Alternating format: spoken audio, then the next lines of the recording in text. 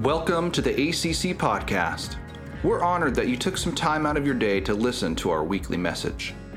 We know that everyone is currently operating in a new normal as we are all experiencing some life-altering challenges during this difficult time in our world. We hope that these messages offer some hope and reassurance, and that it reminds you that our hope does not lie in man, but in God and His plan for all of us. If you have any questions about ACC, like our core beliefs, where we are located, or other key information, check out our website, anacorteschristian.church. You can contact us directly through there, or by phone or email. As for now, take some time to sit down, get comfortable, and enjoy the message. So here we are. Much has been going on. Finally, I guess, for whatever this means, we're in this new phase 2, this new language and lingo that even our kids are picking up on. It's 3+ months into this time. So there's a little bit of maybe excitement coming out of maybe something back to normal where we can get closer to getting back together again. At the very same time, as we've seen over the last week, in our country, at the very same time as maybe there's some coming out of this virus quarantine time, we also have a conversation that's been going on in our country. There's been the opportunity to hopefully once again have an important conversation, one around race. And I really this morning I can't try to give some de facto, instructions about how we should have this discussion. I really don't have the wisdom. I don't have the understanding. All I know is many people in our country, many brothers and sisters in Christ, many others that are made in the very image of God have been hurting over this issue of racism. And we've seen deaths. We've seen difficulty, and I can't speak to it. But I just wanted to acknowledge that this morning. And at the same time, people have been using kind of the protest, the peaceful protest. Some have kind of, stolen some of the limelight and taken the opportunity for rioting and for looting. And there's fires that are places we know are burning when we turn on the television.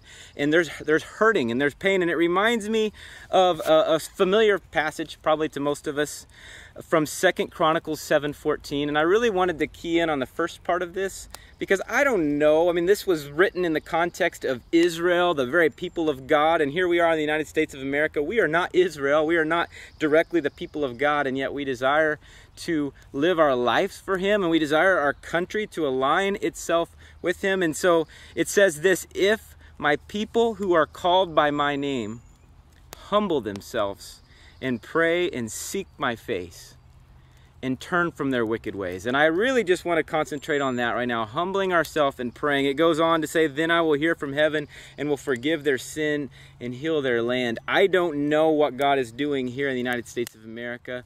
All I know is people are hurting.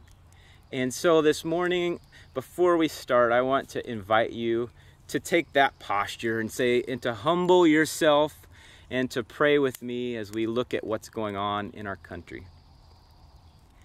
Father, this morning, here we are in this weird video conference, church service opportunity to preach to you, and then to pray. And Father, as you know, far better than any of us, Father, our world is in pain. Our country is in pain, Father. There are many people, Father, and especially right now as the focal point of our conversation and the media shows us these images. There's many black people, Christians, non-Christians, people that are just hurting because they're trying to voice, hey, this is not right. There's something that's been going on for a long time that they've lived with, that their children and their grandchildren have lived with, and they are tired of it. And yet we're seeing this happen. At the same time, there's police officers, Father, that have been given a role in our country, and there's kind of this war going on. And Lord, I cannot speak to any of it. All I can do right now, Lord, and all we ask, we want to humble ourselves and come before you on behalf of so many, Lord. We don't have the solutions, but we know you. You are our God, and we pray, Father, that you would come into our hearts, our nation, that you would come into the leaders, into the police officers, into those families that have lost loved ones, or those families who maybe have lived in fear of their children going out and something bad happening simply because of the color of their skin, or maybe somebody who's a husband or wife of a police officer right now, Lord. And I know that there's all sorts of sides, and there's so many other issues that maybe aren't in the limelight. At the same time, Father, children in our country are dying or being put to death out of convenience. And I know all of these issues are big issues, and there's so many other ones going on in our life, Father.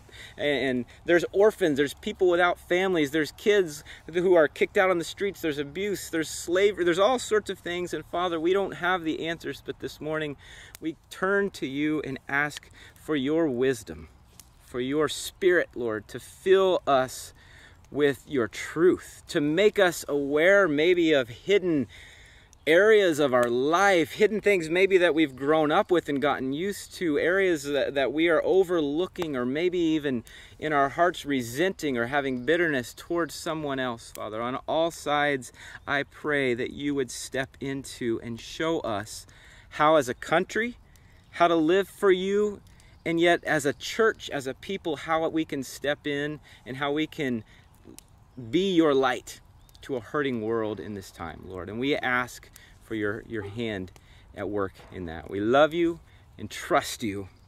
It's in Jesus' name I pray, amen. Well, as we continue on here through the smoke of the fire into the book of Daniel, I get the opportunity to preach once a month. And what I was thinking about this week is each one of these the book of the Bible, really, it's kind of like, and I don't know what your example, but for me, my example would be, it's kind of like when you walk into somebody else's shop. Because when you walk into another person's shop or a brand new shop, what I do, and maybe for you, you'll have to change the analogy. Maybe it's like you walk into somebody else's sewing room or somebody else's garage and you see their cars. But for me, I think when I walk into somebody else's shop, I see all of these tools that are there, and I think, oh man, wouldn't it be great to have that tool? Imagine what I could do, or maybe, oh, imagine what I could do with that one. Or I see some other piece of machinery sitting there and I'm like, I have no idea what that is, let alone don't know how to use it, right? I think the same thing about the Word of God, because here we've had the opportunity, Mike and Brian and myself, we've had the opportunity to look at Daniel, and we walk into each chapter. And rather than looking at tools, we're looking at all of these themes, all of these subjects. And the thought is like, oh man, imagine what it would be like to incorporate that into my life now. To imagine to have that kind of faith. And in every chapter, there's 10, 12, 15 themes. And so what we've kind of developed is this opportunity, like this week, we're going into chapter 3. And I get to kind of introduce and lay out the elements of the chapter and show you just a few things. And I don't even have time to show you that some of the things that I would love to show you. I'm going to try to focus really in on one or two of the themes in this chapter. And then next week, Mike will be here to do the same thing, to walk into the very same chapter and show you maybe some similar but maybe completely different themes that are in each chapter. And our prayer is that you'll start to incorporate them into your life. So the elements of chapter 3 that I kind of want to, at least here at the beginning before we read it, that I'd love to lay out for you. There's 5 repeated elements that just jumped out at me. And some of them I'll come back to at the end. Some of them, these I just want to talk to you, because especially you kids at home where you're sitting there, maybe you're doing Legos already or drifting off, whatever you're doing. I just want to invite you to key in on some of these 5 elements as we read through the chapter. Because these I just couldn't help but notice how they were repeated over and over. The first one were the words set up. Set up, kind of like stood up or established, because you're going to hear this again and again as the king has this image, and it goes over and above to tell us the image that the king set up, and you'll see it here in a moment. So when you hear that, when we're reading through it, I want to invite you, as you're sitting on your couch, as you're on your treadmill, whatever you're doing right now, kids, as you're sitting there, when you hear the words the king set up, I want to invite you to go like this, whoop whoop. All right, so you're sitting there, the king set up. You're going to notice how many times that gets said. The next one, this one I won't talk about too much at the end, but there's this, I call it just the orchestra, this whole group of instruments, and they're going to go through the list 3 or 4 times. And I kind of think if I were the scribe who was copying this down in that time, I would kind of think, why couldn't they have just said the instruments, the orchestra, so I didn't have to write down every single one each step of the way? So when we get to that spot, it's going to talk about all these instruments. I want you to just, if you played an instrument one time, just do a little air guitar or whatever, or it says every kind of music. So if you're more of like a country, you can be like, yeehaw, whatever it is. I don't know. So when we get to that part, reading chapter 3, I just want to invite you, stay engaged, do that with us. Another one, we're setting here. It talks about the furnace. We're going to be in the story of Shadrach, Meshach, and Abednego. It's a familiar story to so many. And we get to this furnace in the story. Not only is it a furnace, it's a fiery furnace. And not only is it a fiery furnace, it's a burning, fiery furnace. And it's funny how often this gets repeated. So we get to this burning, fiery furnace, or a furnace of blazing fire. I want to invite you, just as you're sitting there, to give me the sound effect of whoosh. Right? Like, whoo, whatever your sound for a blazing fiery furnace is, I want you to give that to me. And then there's the last two. You'll see this list repeated 3 or 4 times. King Nebuchadnezzar's men. And we'll read it in a second. It's the satraps, the governors, the counselors, and it's repeated over and over again. So these were the king's men. So the little thought, every time I would read it, I think, y'all come down here. All right? So when we get to those lists, you can say quietly or loudly, because nobody's sitting around you, to yourself, y'all come down here. And finally, the one that is repeated most throughout the chapter, Shadrach, Meshach, and Abednego. VeggieTales called them Rack, Shack, and Benny, right? We're going to say their full names, Shadrach, Meshach, and Abednego. So as we read it, I want to invite you to, when I get to their names, to say it with me, because those are God's men. So I want to invite you now, if you have a Bible, turn to Daniel chapter 3. We're going to read through it together, but don't forget our actions, all right? Here it is, Daniel chapter 3. King Nebuchadnezzar made an image of gold, whose height was 60 cubits, and its breadth 6 cubits. He set it up on the plain of Dura in the province of Babylon. Then King Nebuchadnezzar sent together, I missed my first set it up, right? Whoop, whoop. Then the King Nebuchadnezzar sent together the satraps, the prefects, the governors, the counselors, the treasurers, the justices, the magistrates, and all the officials of the provinces. Y'all come down now, right? This whole list of guys, to come to the dedication of the image that King Nebuchadnezzar had set up. All right, did you get that one? Then, here we go again. Y'all come down here. The satraps, the prefects, and the governors, the counselors, the treasurers, the justices, the magistrates, and all of the officials of the province gathered for the dedication of what? The image that King Nebuchadnezzar had set up. And the herald proclaimed aloud, "You are commanded, O peoples, nations, and languages, that when you hear the sound of the horn, pipe, lyre, trigon, harp, and bagpipe, and every kind of music, you are to fall down and worship the golden image the king Nebuchadnezzar has set up. And whoever does not fall down and worship shall immediately be cast into a burning fiery furnace." All right, kids, you with me there? Therefore, as soon as all of the people heard the sound of the horn, pipe, lyre, trigon, harp, bagpipe, and every kind of music, ready? Whatever it is there, all of the peoples, nations, and languages fell down and worshipped the golden image that King Nebuchadnezzar had set up. Therefore, at that time, certain Chaldeans came forward and maliciously accused the Jews. They declared to King Nebuchadnezzar, "O king, live forever. You, O king, have made a decree that every man who hears," and here we go again, you ready? Play whatever your music is. "Who hears the sound of the horn, pipe, lyre, trigon, harp, bagpipe, and every kind of music shall fall down and worship the golden image. And whoever does not fall down and worship shall be cast into a burning fiery furnace." "There are certain Jews whom you have appointed over the affairs of the province of Babylon." And here we go, say it with me. Shadrach, Meshach, and Abednego. "These men, O king, pay no attention to you. They do not serve your gods or worship the golden image that you have set up." Then Nebuchadnezzar, in furious rage, commanded that Shadrach, Meshach, and Abednego be brought. So they brought these men before the king.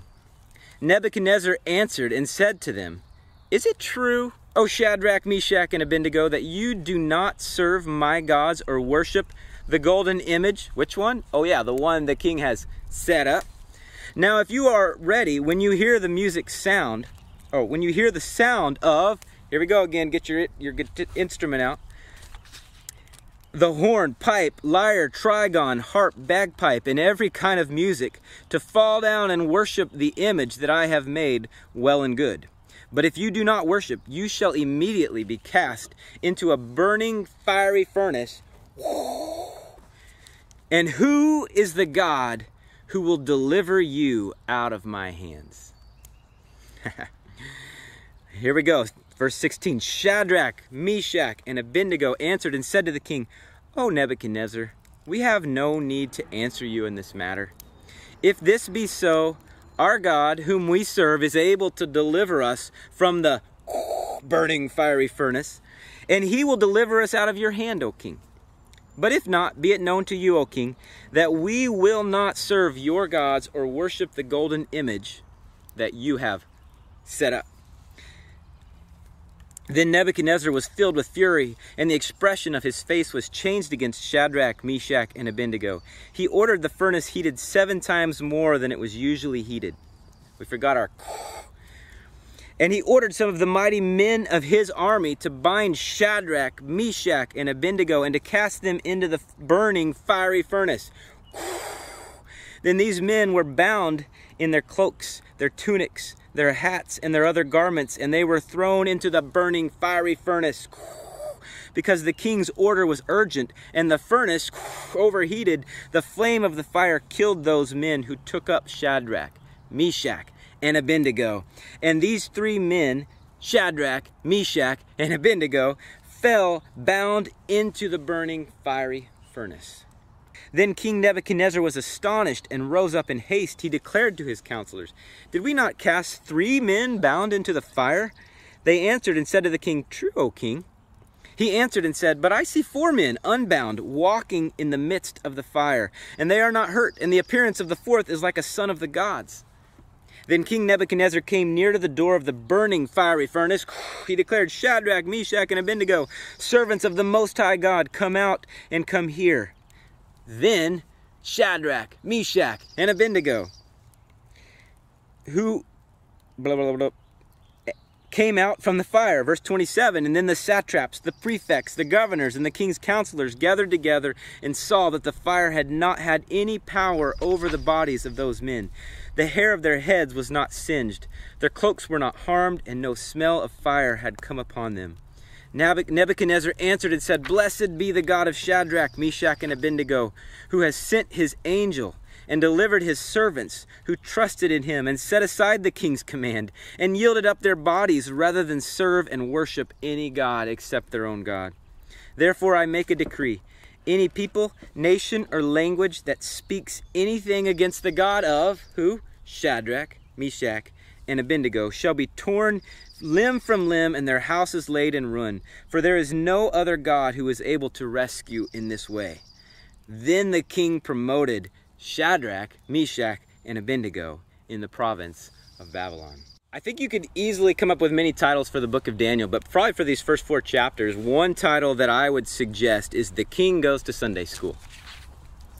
Many of you, maybe not all, or maybe all of you, have had some background or understanding about who God is. Maybe this story, Shadrach, Meshach, and Abednego, you saw the stories growing up as a kid, or you've at least heard of them before, but King Nebuchadnezzar only knew his gods. He did not know the one true God of the universe. And the book of Daniel is introducing the most powerful man here on the earth at this time in history to the one true God. The king goes to Sunday school. The book of Daniel is many things, but one of them is it is a step-by-step introduction to the one true God for those who don't know him. As Brian pointed out last week, amazingly, God doesn't often present himself or show himself to the world from a position of power. He allows himself and his people to be captured and is perfectly comfortable revealing himself from a lowly position of servanthood rather than a position of power. It's my understanding that historically, when God's people are in a predominant seat of power in a culture, It's not abnormal for us to slowly walk away from our dependence, trust, and faith in Him. But isn't it amazing that more often than not, God works most through His people not by giving them the upper hand in a culture, in a civilization, in any setting, but by allowing them to be on the bottom, captured, slaves, weak rather than strong. You would think by now His people would have eventually died out and entered into the dustbins of history. If might makes right and survival of the fittest were hard and fast laws, then God's people would be gone. But we serve a God who says, my power is made perfect in weakness. As 2 Corinthians 12:9 says, or as Paul goes on in verse 20, we can say with Paul, for the sake of Christ, I am content with weakness, insults, hardships, persecutions, and calamities. For when I am weak, then I am strong. You see, Shadrach, Meshach, and Abednego were young Jews. Jerusalem had been conquered. God's people seemingly were losing. They had been defeated. They were taken from their homeland and they were forcibly recruited into the service of Babylon, not as slaves necessarily, but to be assimilated and dominated by a new culture, to be brought into the whatever century, right? Into the new century. Yet again and again, God works through His people who stay committed to Him despite their lowly positions, and uses them at that point most to reveal Himself and His ways to the world.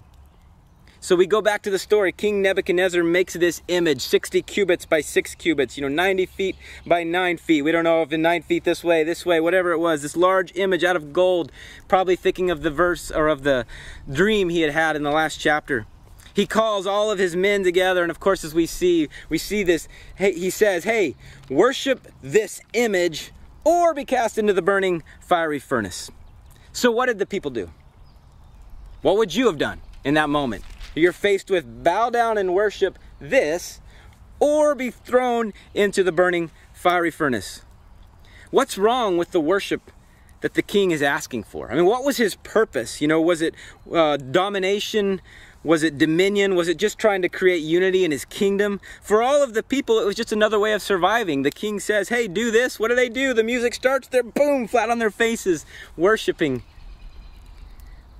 Now, today it sounds so strange for us to hear and see this language of bowing down to idols.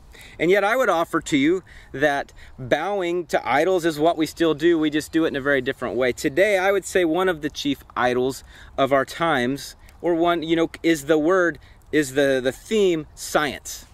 We would never say bow to an idol, and yet I've read, even in our own Clam Digger or other places, somebody will say something like, a lot of people say this, but science tells us this. And many people have pointed out as if science were some guy or book or museum you could walk into and talk to and ask, hey, what does science say today? But as all of us know, especially in this time of COVID-19, is it scientific? What's the science proof behind wearing a mask? And what do you most see? You can see experts disagree, right? And any topic you want to get into, let's get into the most basic topics. How about salt? Is it good for you or not? What does the science say? Experts disagree. What is science? If you live your life, if your God is science, as our day and age we try to say it is, then you're going to live a very unstable life. I have nothing against science. I think science is an incredible exploration, but by its nature, it is inherently changing because all it is man asking questions, good questions, exploring answers, and coming up with, and yet you see something that you always thought you would know. This is proof, this is true, and then yet you find out, just as happened over and over again, this scientific magazine, what did they have to do? Something that they'd said was true, then they had to withdraw that article because it was found out maybe that everything wasn't what they seem. So in our day and age, it's science. Who knows what else it was? So the story goes on. As soon as the people heard the music, they fell down and they worshiped the golden image that the king had set up. It's this great moment of national unity and celebration. We are all one. We're all celebrating or worshiping together. We're all wearing masks and celebrating whatever it will look like. Yay! But if you know the story, trouble's coming. What is the trouble? You see, for some reason, God has something against his people worshiping images. Why? What's the big deal about bowing down to an idol, to an image. Exodus 24, God is very clear. 20, verse 4 says, God is very clear to his people not to make any images or likenesses of anything that you can see, touch for the purpose of worship. Why? Because he is the Lord. I believe he knows our tendency even today to find tangible things that we can worship, that we can show off to others, that we can point to and say, yeah, baby, look at this. This is my source of confidence and hope right there. Trophies, houses, jobs, ranks, titles, relationships, bank accounts, successes, securities, all of them quickly become objects of worship. And God says, you will be tempted, but stay far away from making any idol or bowing down to any image. A fascinating point someone brought up to me this week. What is the one tangible image that God gave us to present and represent himself to the world? What is that one image? Genesis 1:26. Let us make man in our image, after our likeness. You start to see everything else that we turn to as a counterfeit version that ticks God off. So here we have this moment, and here's the conflict in verse 8. Certain Chaldeans come forward and say, hey, what about these men? And who are these men? Obviously, we know from our story, these are God's men. These are Shadrach, Meshach, and Abednego. Oh, king, didn't you say that when the band plays that we're all supposed to fall down? Well, did you know that these men that you've set up over us, they don't do it? Shadrach, Meshach, and Abednego, these men pay no attention to you. They do not serve your gods or worship the golden image that you have set up. I don't know, I've always assumed this was kind of based on the last chapter of the king had set up Shadrach, Meshach, and Abednego and given them a high privilege, and their jealousy seems to be what's at stake here. But the king hears this, and I don't know, I heard one person say 18 years after chapter 2, so maybe some time has passed and the king has maybe gone back into his ways. The king's ticked. He says, bring him here. Is it true, oh Shadrach, Meshach, and Abednego? And the thought hits me right here. You know what? King Nebuchadnezzar, he doesn't know God. He doesn't know the history of God's people. He doesn't know the history of Egypt and the people's journey to the promised land. He doesn't know the 10 commandments and the law. He doesn't know God's commandments around not making any images. All he knows is that he or his men were there in Jerusalem not very many years before this. They were there in Jerusalem and they saw the temple and they went into the temple. And what did they find? Did they find some image or something that they could wrap their minds around? No, all they found was some golden vessels and artifacts, and Nebuchadnezzar brought them back and threw them in his little God collection. He had been there. He didn't know the one true God. All he was thinking is, who are these men to defy my power? Don't they know when they've been defeated? Why were they so high and mighty to defy him and not willing to simply worship his gods and images alongside their own? He wasn't asking them to renounce their God or all their other beliefs. He was just saying, hey, add mine. Make sure you're allegiant to my God too. But King Nebuchadnezzar didn't know this God. I mean, he's been introduced to this God through Daniel, like in the last chapter when Daniel interprets the dream.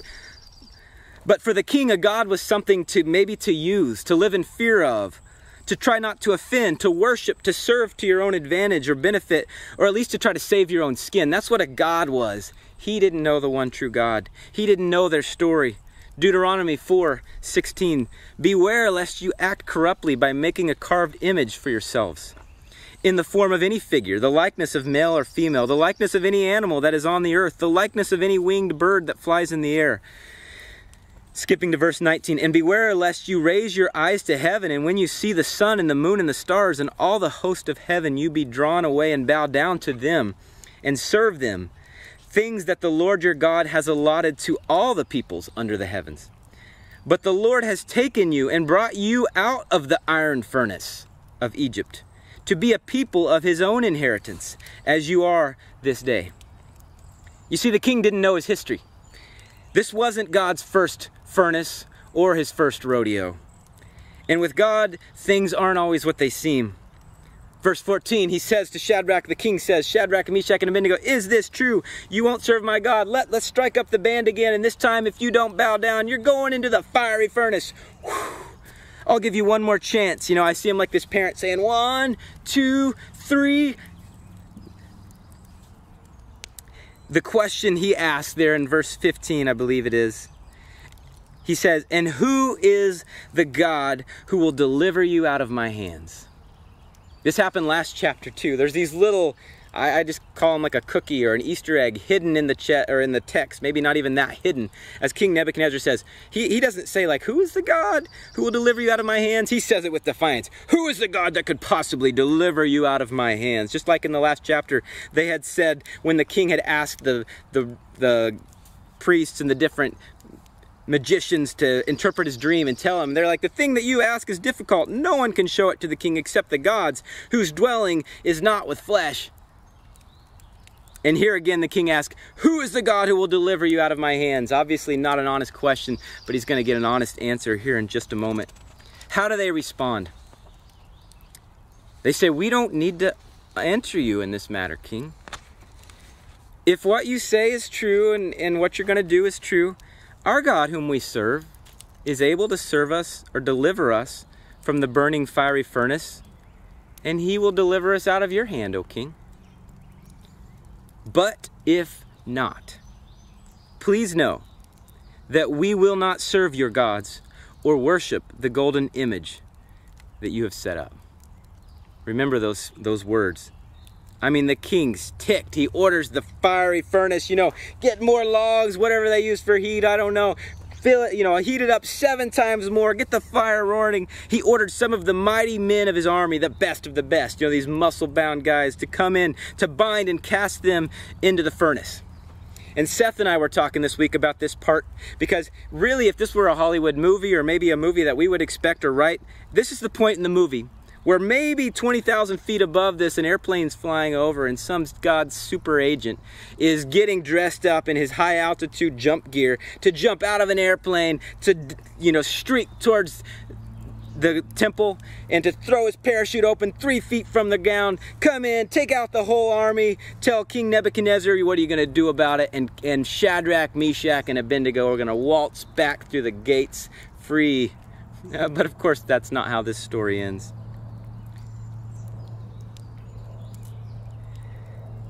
More often than not, God allows his people to go through the burning fiery furnace without any short-term guaranteed outcome. Verse 22, because the king's order was so urgent and the furnace overheated, the flame of the fire killed the best of the best. The king's men, he was throwing everything he had at Shadrach, Meshach, and Abednego, and the best that he had died on their way, and they threw them into the furnace. It's hard to imagine that moment. They were faithfully serving God, and their faith in God is got them into this predicament.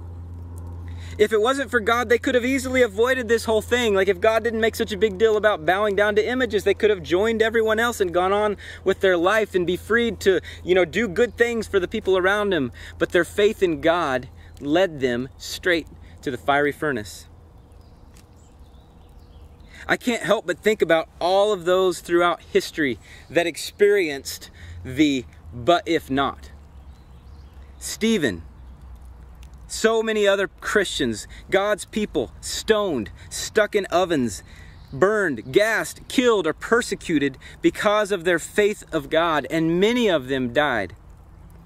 The but if not phrase was still on their lips. But if not, we will not serve you or turn away from our God. Do you have a faith, or do you have a but if not faith? Or a I'll serve you, God, as long as you hold up your side of the bargain faith? You may not know until you get to some key moment like this, like Shadrach, Meshach, and Abednego. Maybe it's when you are confronted with some life or death situation like a burning fiery furnace, but maybe it's something far less severe, like an unmet desire or passion. You know God's ways and plans, and you bravely say to that desire that you know is not his, I won't give in to you again, because my God is able to renew my passions and meet my desires.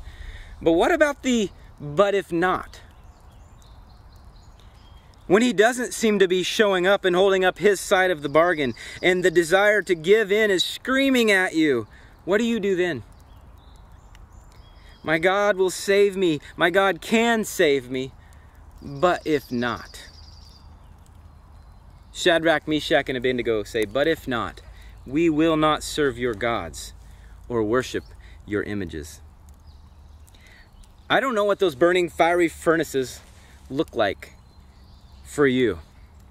I don't know how many times you've been confronted with them and said, I think maybe I can give in a little bit this time to avoid any trouble. I mean, maybe if I just bow a little bit, no one will notice. God may not notice. God never promises to rescue us out of all of them, but over and over he says, I'm with you. And we know the end of the story as the king looks in and he sees the men and he says, he's like, didn't we throw 3 men? And why? There's 4 men in there, and we threw 3 bound men in there, and there's 4 free men walking around, and the 4th looks like a son of the gods.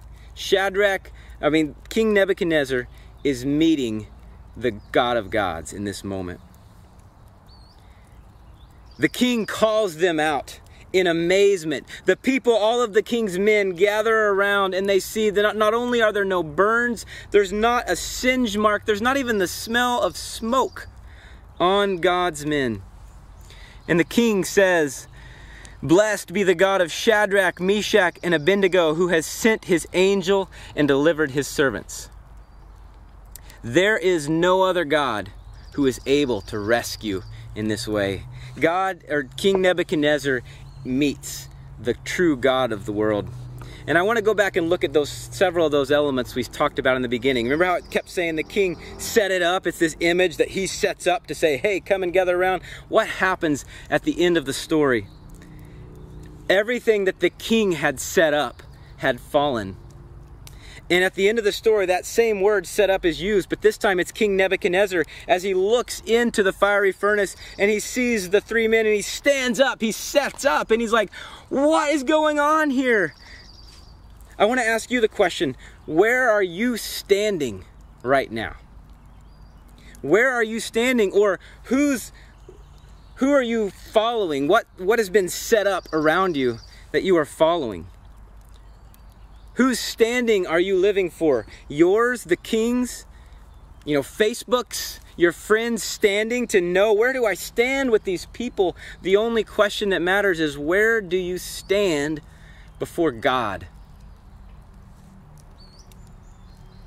The second part, I just wanted to quickly look at the contrast of the king's men versus God's men. We see in the story, as so often God allows to happen, it looks like King Nebuchadnezzar, he has the best of the best. He has all the governors and the counselors and the leaders. He has the mighty men, but as we've already said, where are the king's men at the end of the story? They've all fallen down. And who stands? Shadrach, Meshach, and Abednego. And I ask you the question, not only where are you standing, but whose side are you on? God's or man's? Nebuchadnezzar appeared to have all the power, and God allows it to be this way. His people weren't given a lot to go on to make it appear like a wise and rational move to stand on God's side and oppose the king. But at the end of the story, God's men stood and the king's men fell. Where are you standing? Whose side are you on? And finally, I want to focus in on the burning fiery furnace. Luke 12:4-5 says, Jesus says, a surprising thing. I just want to read it here. I tell you, my friends, don't fear those who kill the body, and after that have nothing more that they can do. But I will warn you whom to fear. Fear him who, after he is killed, has authority to cast into hell. Yes, I tell you, fear him. The world appears to have many furnaces, many burning, fiery furnaces that may burn us up, or at least they oppose that they're going to burn us up. If we go down that path, it's going to be destruction. It's going to be terrible. There's the fear of that. Sometimes what appears to be a burning, fiery furnace is the very vehicle that God wants to use to meet with you and display his strength to you and to the world around you. Let me say that again.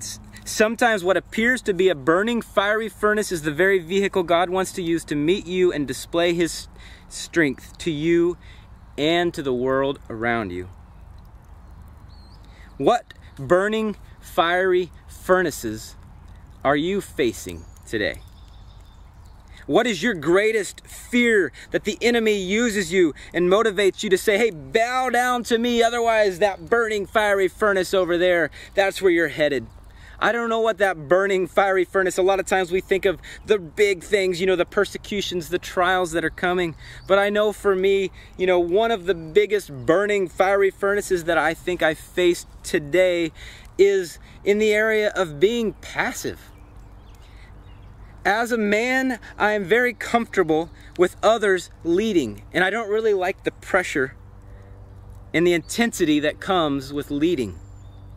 I mean, in my marriage, in my family, in my small group, I like to say things, but at the end of the day, I'd rather somebody else do it. Why? Because I see so many other people that can do a far better job than me, and I would rather sit back and allow them to do it, and I just kind of, hang out on the couch. It's called being passive.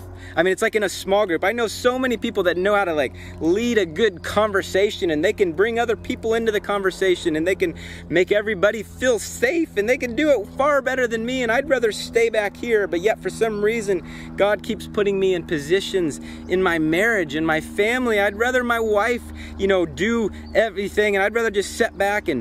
But God has called me to a life, and maybe looks like a burning fiery furnace, to step into leadership, to be intentional with what God has given me rather than to sit back and just let others lead. Now that may be a silly example to you. I don't know what your fiery furnace looks like. But whatever it is you're there and you're looking, here's God's path. But God's path appears to go straight into the burning fiery furnace. And if I were just to choose to bow to my desires, my passions, whatever it is, it looks like they would give me the outcome I want. You're there walking towards this furnace, the heat is raising, but what looks like a burning fiery furnace to us and everyone else isn't that to God. He doesn't assure us of the outcome, but he assures us of his presence even in the midst of the burning fiery furnace. And he says in Deuteronomy 31:6 and quotes again in Hebrews 13:5, I will never leave you or forsake you. Or verse 6, he says, the Lord is my helper, I will not fear. What can man do to me? Maybe you're thinking, but you don't know how many times I've chosen to bow rather than face the burning fiery furnace. Or maybe you're brand new to all of this God stuff and you've never even known that there was an opportunity not to bow. You've spent your whole life bowing, and yet God is standing there inviting you to choose to come over to stand with him. And you may think, it's impossible, I've bowed so many times, there's no going back. The incredible opportunity we have is to tell you about Jesus Christ. Next week we'll focus in on it even more. But we get to tell you of what Isaiah 53:5-6 tells us about Jesus. He was pierced for our transgressions, for our bowing. He was crushed for our iniquities. Upon him was the chastisement that brought us peace, and with his wounds we are healed. All we, like sheep, have gone astray. God recognized all of us and our tendency to bow to the king's images rather than go into what looks like the fiery furnace of trusting God in his way and his path. We have turned everyone to his own way, and the Lord has laid on him the iniquity of us all. The truth is, Jesus Christ took on the ultimate burning, fiery furnace of God's wrath. He endured it all to the cross and beyond to take our sins upon him so that we could finally, once and for all, for the very first times in our life, rather than bowing, we could choose to stand. I want to invite you today to stand with him. And in this moment, I want to invite you to take the communion that hopefully you've been able to get earlier.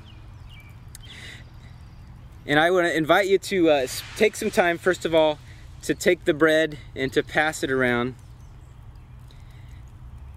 Because Romans 8:35 through 39 says this: "Who shall separate us from the love of Christ? Shall tribulation or distress or persecution or famine or nakedness or danger or sword? No, in all these things we are more than conquerors through him who loved us. For I am sure that neither death nor life, nor angels, nor rulers, nor things present, nor things to come, nor powers, nor height, nor depth, nor anything else in all creation, including burning fiery furnaces, will be able to separate us from the love of God that is in Christ Jesus our Lord." Let's pray, and then let's celebrate communion together. Father, this morning, we recognize there are so many opportunities to bow to the King's images, to other images, to our own desires, to our own passions, maybe just to our desire to fit in and make it through life and be reasonably happy. And yet this morning, Father, we want to stand with you, and we know we cannot stand on our own strength and our own abilities, but we get to stand on Jesus Christ, on his body, and on his blood. And I pray for the kids sitting out there, for the people sitting out here, Lord, today, that they would choose to, for the very first time, be willing to take the risk of the fiery furnace with you rather than bowing without you. Would you prepare us for what is coming this week? And we are grateful for this moment together, Lord. It's in Jesus' name I pray. Amen. Thanks again for joining us today. We want to remind you that we love you and God loves you, and you always have a place here at ACC, even if it's virtually for now. Please don't hesitate to reach out to us if you need prayer or just want someone to talk to. Go in peace and have a wonderful week. We'll talk to you soon.